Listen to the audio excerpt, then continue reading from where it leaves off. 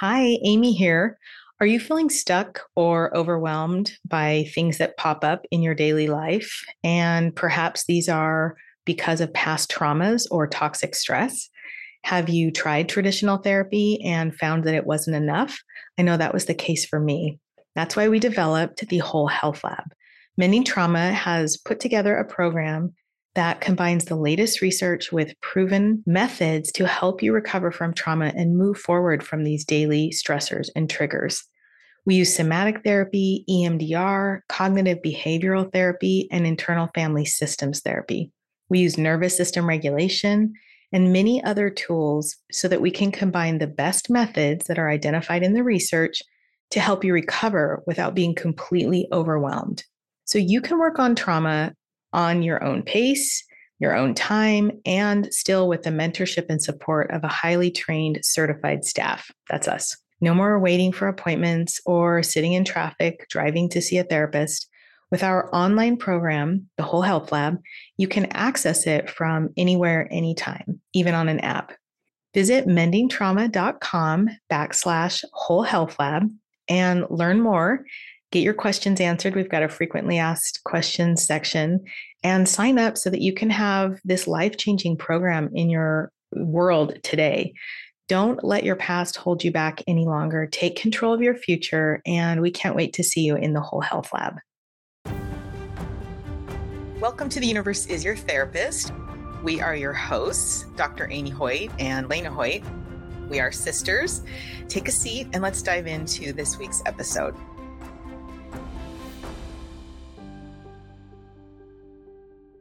Welcome back to another podcast episode. We're very excited to be here. We just want to thank our listeners. We have loved all of the feedback and just really appreciate it. So today's episode is Math of the Soul, which is a new thing. What is it? Tell me. I think about it as a way to use the symbols of math that are equal, greater than, and less than in order to help support our best sense of self. So recently I had a client come in and they said that they were struggling because they were being told that they should put themselves first, but then they also were told never to offend anyone and don't hurt anyone's feelings and that sort of thing. And she said to me, I'm so confused. Like, how am I supposed to do this? And so what I came up with in the work that we were doing was that if we have a way of seeing ourselves as equal to each other, it serves us in multiple ways. One is that it serves us as being as valuable as another person. And the other is that we have a sense of our own worth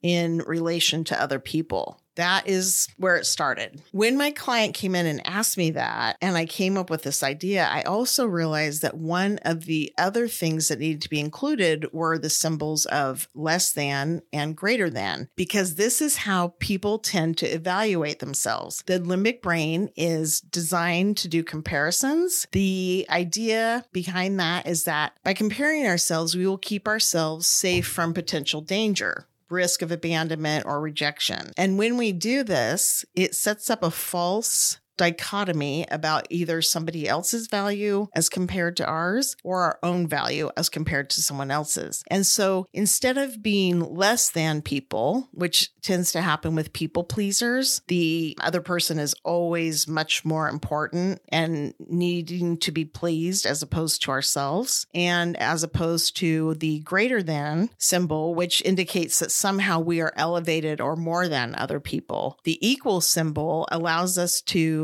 have relationships on an equal footing and to value ourselves and what our path is, as well as that of others. The idea behind this is that it is common for us to have a belief system, a faulty belief system, about our own value. And one of the ways that trauma impacts that is by preventing us from seeing ourselves as we really are, and particularly as an equal to other people in our world. We were talking a few minutes ago about how we tend to see this more with females who are so conditioned or socialized to consider everybody else's needs before their own. And what trauma does is it alters our ability to find worthiness in ourselves. And the idea behind math of the soul is that we use the math symbols of equal, greater than, and less than to help us sort through how to respond to people from a place of our own value and our own sense of self. The way this came up was that I was working with a 16-year-old who's great. And she came into the office and said, I'm supposed to take care of myself, but I'm also supposed to not ever say no to anybody. And I'm not supposed to do anything that somebody might be upset by.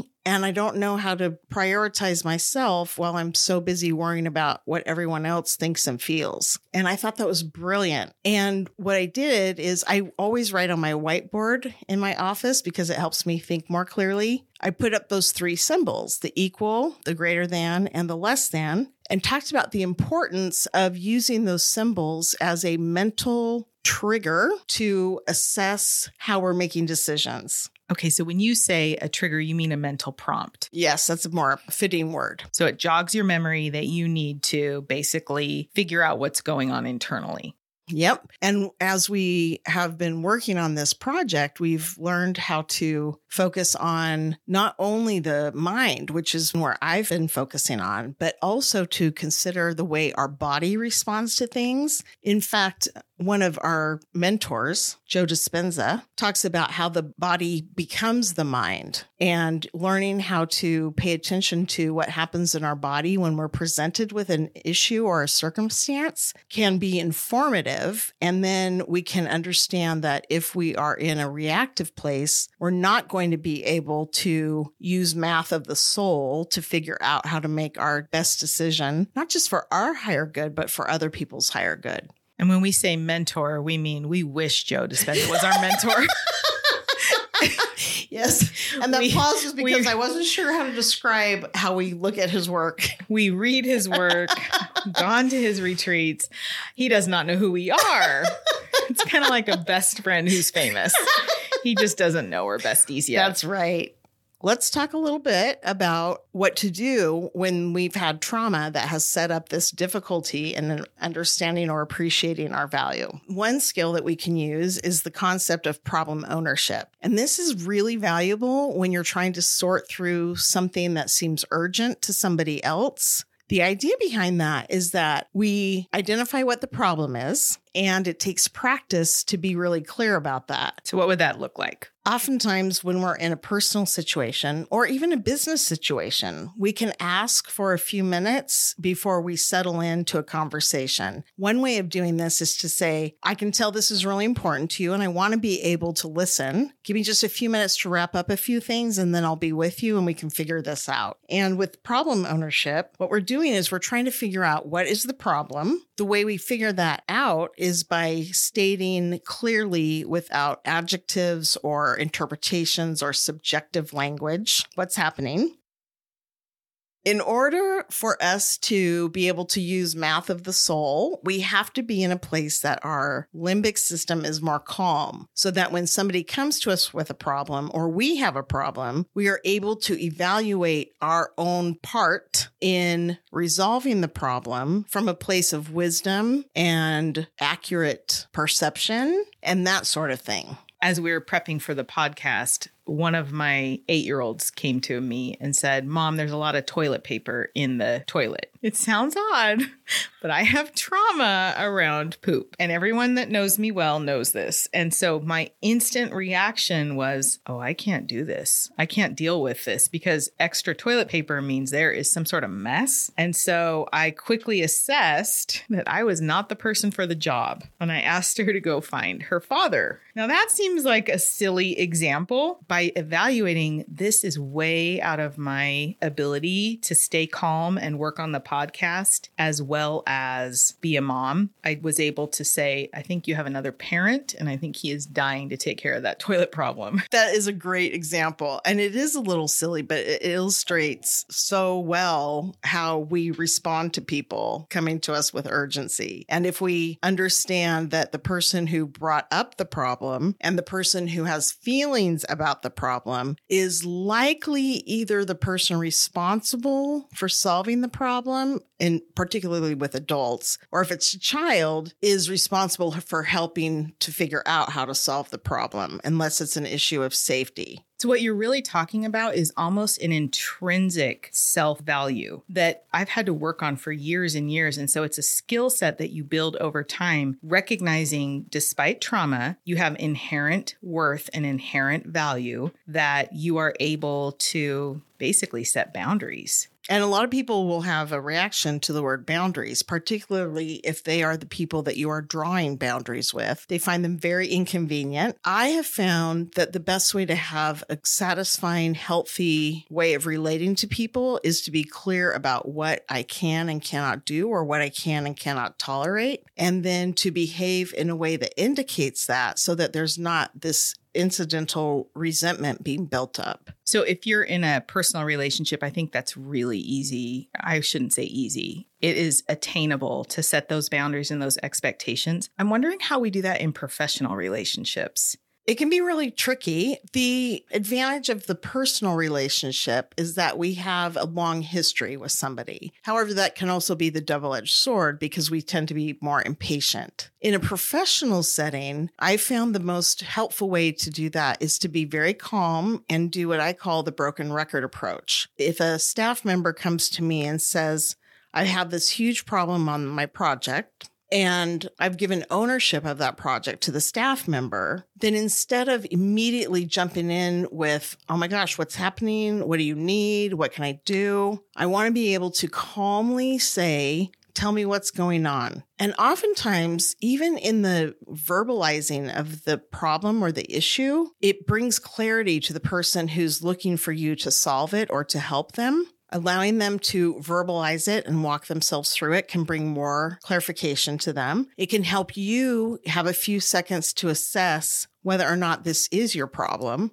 And if the person who comes to you is the one that has upset feelings about it, then as an adult, it's most likely their problem to solve with some support and assistance from you. How do we build intrinsic value? I mean, I think that's the core of this issue is if there may be trauma, and trauma, as we know, can be one event. It can be a series of events. It can be mild. It can be severe. But how do we build intrinsic value when we've had some experience with trauma to where our value has been diminished? I think it starts with our thoughts and with understanding that automatic negative thoughts are so prevalent and they happen without our conscious awareness. If we talk about these symbols in Math of the Soul, it's a conscious way of slowing down and evaluating what we own, what we're responsible for, and how to make a decision based on my time is as valuable as this person's. My interests are as valuable as this other person's, instead of my interests or time being less than or greater than. And so if changing your thoughts and having intrinsic value comes from your thoughts, what is a skill set we can give people to help them with their thought process? What we want to be able to do is we want to be able to help people continue to notice what's happening in their thinking and in their body. The body will oftentimes sound the first alarm because the thoughts that will happen are so subconscious. Checking in with your body, learning how to do some deep breathing. Sometimes you have to learn how to do it unobtrusively, or you may want to say to that person what I suggested before, which is, give me a few minutes. I want to be able to concentrate on what you're bringing to me. And in that few minutes, you do whatever regulation that you need to do so that you have a decision and assessment so that you can make a decision from your prefrontal cortex, which is where your wise mind is, instead of from your limbic brain or your emotional brain, which is where the reactivity is. I believe that one of the best things we can do to build intrinsic self-worth over time is to keep our commitments to ourselves. And so by making small commitments and then keeping them with ourselves, I believe it builds confidence as well as an idea that we